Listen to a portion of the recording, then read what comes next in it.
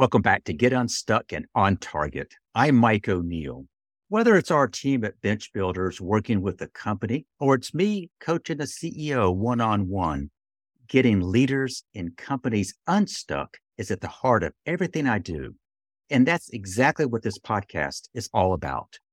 Each week, we bring you incredible guests who share their hard-won experiences of getting themselves or others unstuck, back on target, and moving forward. I hope it gets you unstuck and on target as well. Joining me today is Eric McCarthey. Eric is the CEO of Sheltie Viking Capital Group. It's a private equity holding company focused on several industries to include cloud SaaS, life science technology, healthcare, retail e-commerce, and nutritional foods and beverages. Eric is unique because he comes to this role, has been a private equity CEO. He's been a venture capital managing partner, and he has extensive public, private, family, and nonprofit board director expertise. And it's that expertise we're going to be spending time on. Welcome, Eric. Hey, nice to be here, Mike. Eric, I wanted to speak with you and invite you onto the podcast because it seems to me I've been doing the kind of work I've been doing for private companies and public companies. Mm-hmm. I have worked with private boards and public boards, but there's a whole world out there about board work. And what I really wanted to spend our time on is not just talking about what does board work look like, but how can a board, when it's properly configured, really make a difference for the organization and by chance for those who serve on boards. Mm-hmm. How can they assure that they're making a huge difference? Does that topic make sense to you? Yeah, it's absolutely. Yeah. A lot to move around in there. There's a lot. Now, I know you have 30 plus years in senior leadership roles. You have led large organizations spanning multiple continents. You are the CEO of a private equity holding company.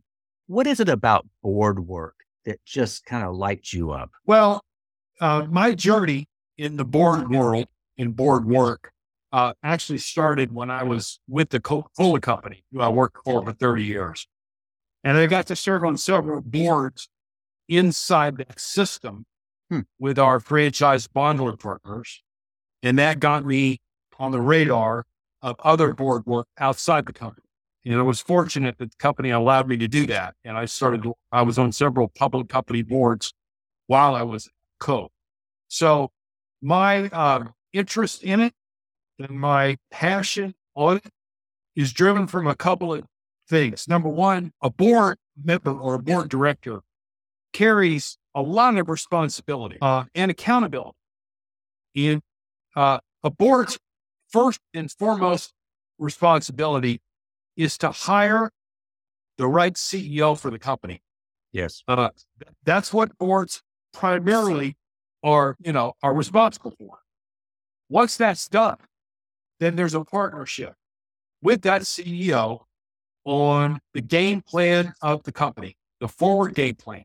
How is it going to increase its value over time? How is it differentiated in the market? How is it going to utilize capital? How is it going to transform itself so that it's always relevant to its customer base?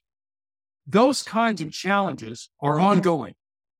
They're stimulating, so you're constantly learning if you're an active and a dedicated board member, because you have to learn about the company's business model, but you also have to learn about the broader marketplace where the company competes and all the forces that are working against and or for what's called value creation, making the firm more valuable.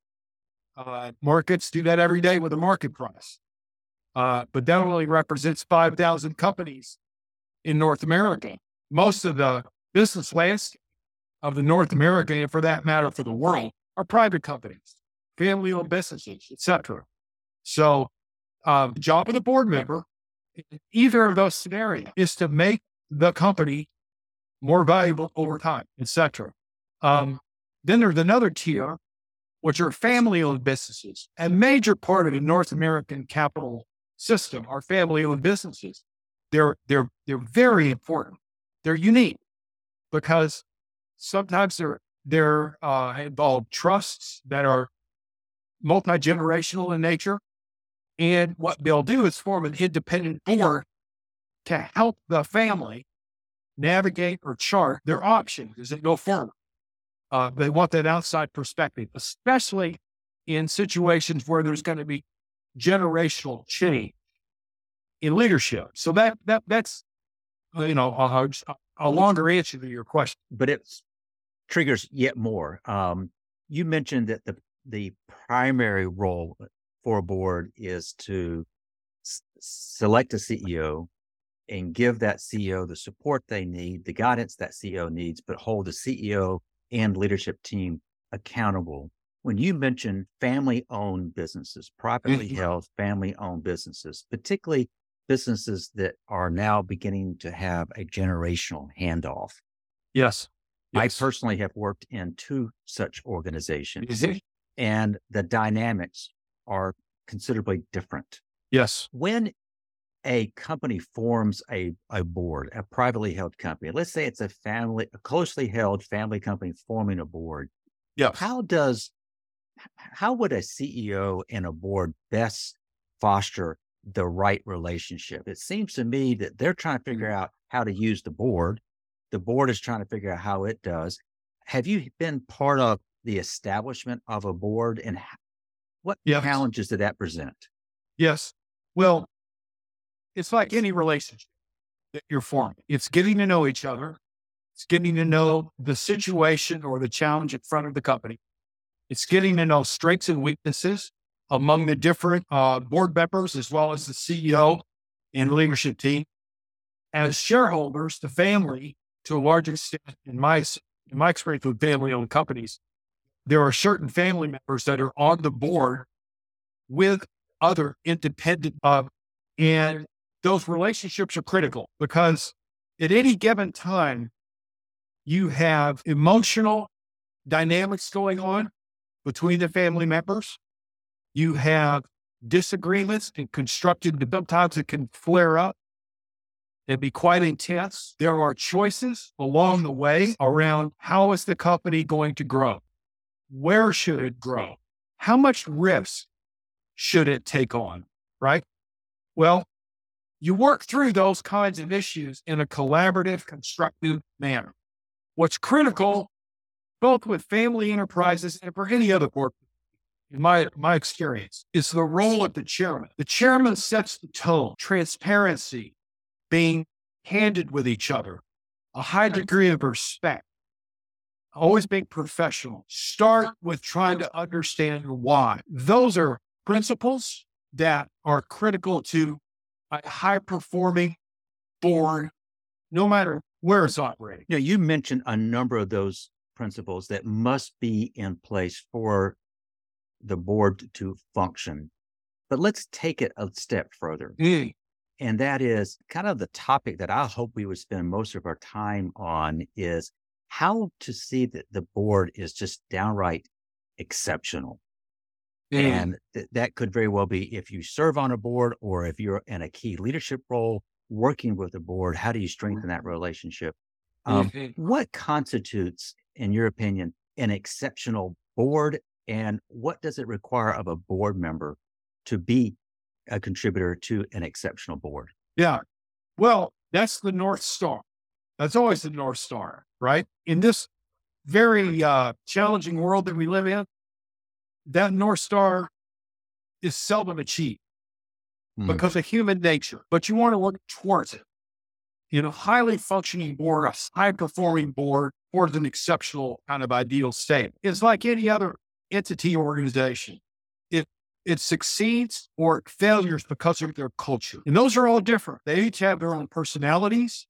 They each have their own patterns. They each have their own areas of discovery and learning. They have their own areas of intersections and disagreements. And navigating all of that is a team sport where you have to sometimes set your ego aside, which is challenging because who we are as human beings, but to lay it aside, try to work with your fellow board members to come up with what I call board wisdom. In other words, let best decision surface. Don't try to force it. Let it surface. And great surfacing happens through great conversation. Sometimes it's a fierce exchange. Sometimes it's a more kind exchange. The point is that you're trying to learn and come to a place where a set of optimal decisions can be made. Because that's what boards do. They advise, and in some cases, they help formulate a decision, major material decisions, which they're responsible for. That's what great stewardship requires. Eric, I was tempted to almost quote this as looking behind the curtain of the board. And I'm really intrigued as you've been describing this, because the characteristics of an effective board are essential to it's almost exact as the characteristics of a high performing key leadership team of the organization. Yes. But so often people don't see behind that curtain. All they hear is the board decided, the board said. They don't even know what goes on behind those closed doors per se. When a board works well, it sounds as if everybody understands they have a role to play. It sounds, at least based on your style and your leadership style, is you're really wanting constructive. You want people's voice to be heard. And if there is that environment, the best emerges. Board wisdom results. Yes. Prior to us recording this, I wrote down a 2-word phrase that really kind of caught my attention, and that is board catalyst. And I think I know what that means when I heard you say it, but how do you define board catalyst? Well, at the end of the day, you're trying to shape and provide energy into things that are going to be value creating, and value creating for the business at large, value creating for, let's say, development, the key leadership team, so that they're growing and getting better. You want to be a catalyst for your own board's functional capability, as we discussed earlier. I've always liked the word catalyst as a way to think about how you're becoming a force multiplier. And I think that's a rare dynamic in leadership teams and in boards. And it can only happen if you're trying to be a catalyst for it. It doesn't happen through osmosis. Right. And so there's effort and intention about it. And that's the way I've always interpreted the word catalyst. And I've applied that to everything I do with inside my board responsibility. I don't know if people realize that there is actually accreditation and training for those who serve on boards. For those who don't know much about that, how do you explain that? Well, there's a spectrum of these kinds of certifications or programs somebody can go through. On one hand, you can go to big universities who offer board programs. My certification, as an example, was with the Institutional Shareholder Service Organization. They are the ones in all of the proxy work for public companies. Right. They're considered to be best of breed when it comes to board roles, responsibilities, etc. So I went through that training myself and was certified, because when I became a board member of a public company, I wanted to be grounded in that stuff big time. I'm also a member of the National Association of Corporate Directors. The firm's called NACD, headquartered in Washington, D.C. They have 22 chapters across the United States. We put on programs for education for boards. They have developed a certification program that's quite robust and complete. And I know several people that have recently been through it. So you have a range of things out there that are certification like similarity. They deal with all of the board basics so that least you know has a boilerplate platform, what you're responsible for as a board director when you become one. We've talked generically about a board director. We've described that a primary role of the board is in the selection of the CEO. But in terms of the roles on a board, some of them are actually set aside by function. Can you walk us through what are the most common dedicated roles for board members might be? Sure. The board is made up of committees, and that's the engine of a board of directors, the committees. You have the compensation committee. Yes. Who's responsible for setting up, comparing, and benchmarking the CEO and the executive team's kind of equity, pay, stock, etc. So you have the compensation committee. You've got the nomination and governance committee. That committee is responsible for assessing the composition of the board, the relevancy of the board members, their performance, and they typically are responsible when there's a CEO change to lead that process. I see. And then the other committee, there's probably 2 or 3 other committees. The audit committee is the most important one. The audit committee looks inside the engine of the company, does robust risk assessment, makes sure that there's financial integrity happening all the time. You start to see that committee take on things like cybersecurity risk. Yes. In more advanced companies, bigger companies, you'll start to see a technology committee form. Now with AI and everything going on with AI, it wouldn't surprise me at all that you'll start to see some companies form an AI committee. So there's a bunch of different varieties out there. The bigger companies are going to have more committees. The smaller ones don't need as many. And you basically house things underneath 3 or 4 committees, and that's sufficient. Well, that's that structure, those committees, the fact that the board itself has to function well, particularly if it's going to serve the organization. But there's also a somewhat of a fiduciary responsibility for a board member, because I know there's insurance for board members. Yes.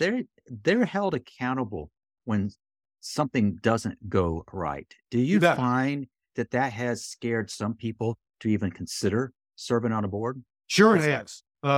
Just in the last few months, when we watched what happened with Silicon Valley Bank, as an example, that bank failed. It went into bankruptcy. And there you can read 35 articles on it and get understanding what happened. But at the end of the day, management made the wrong decisions.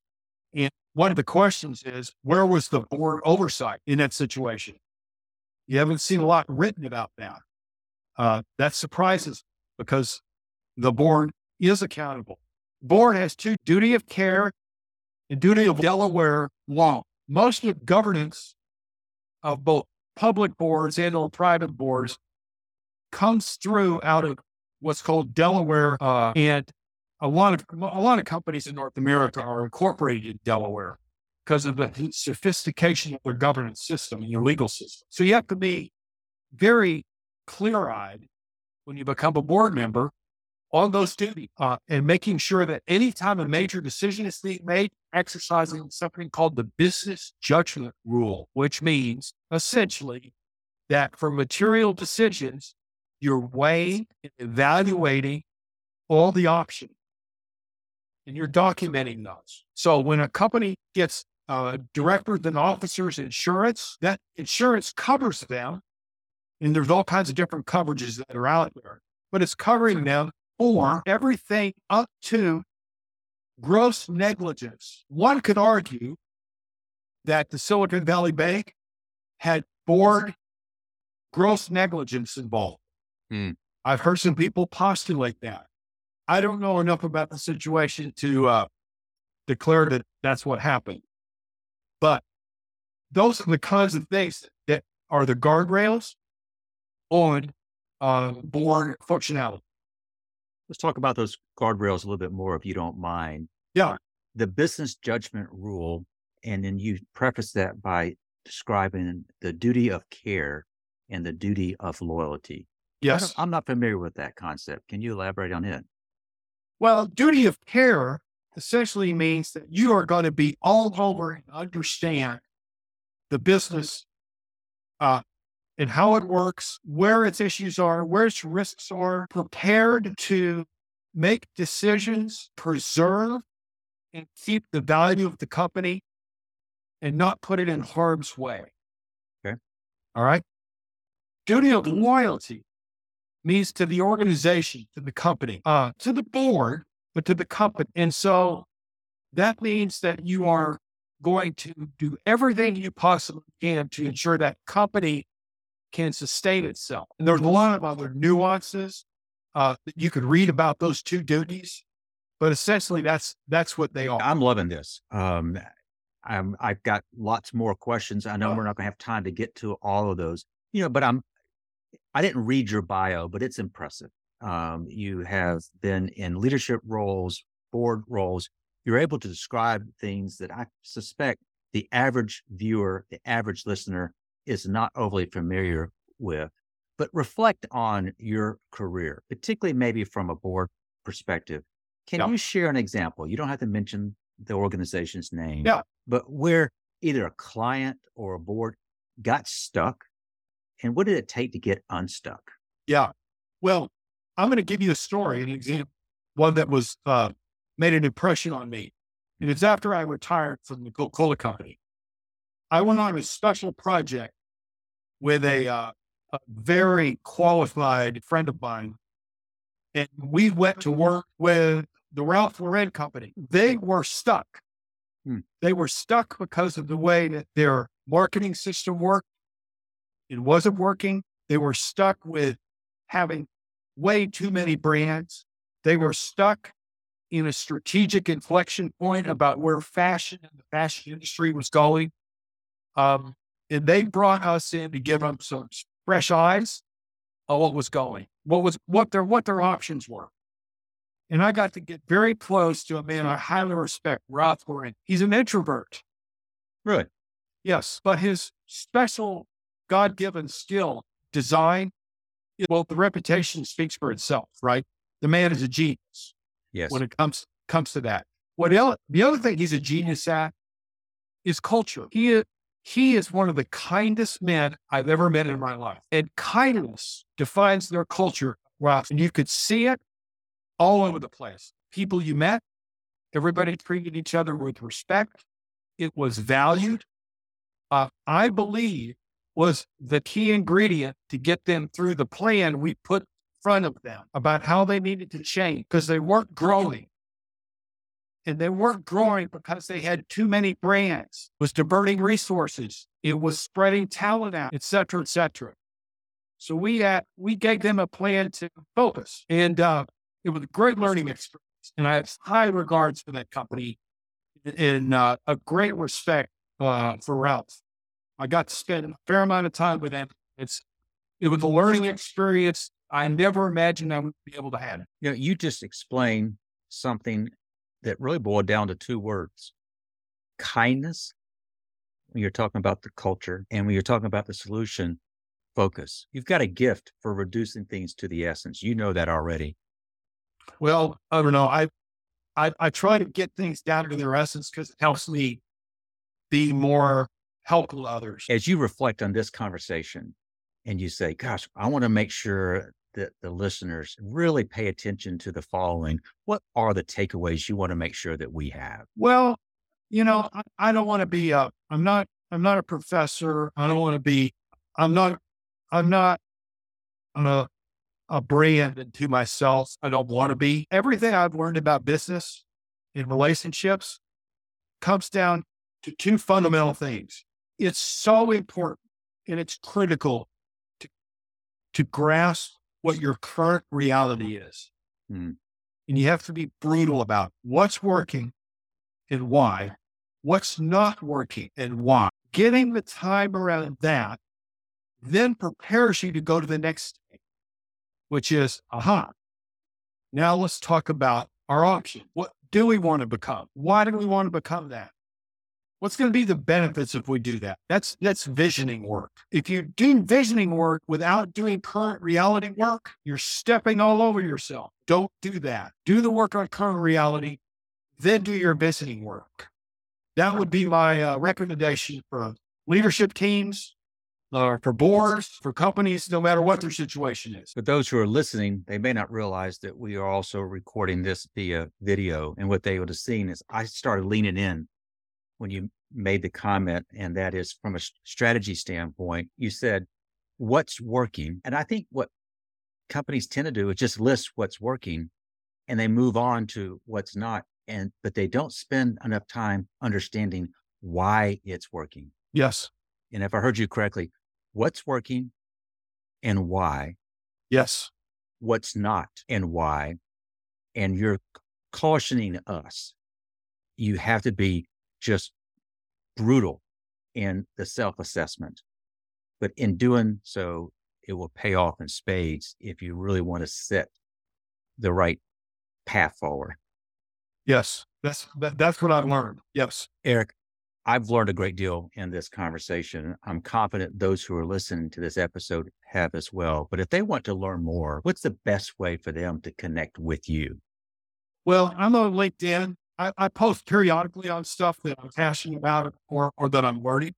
So LinkedIn is a great place to connect with me. That's how you and I connected.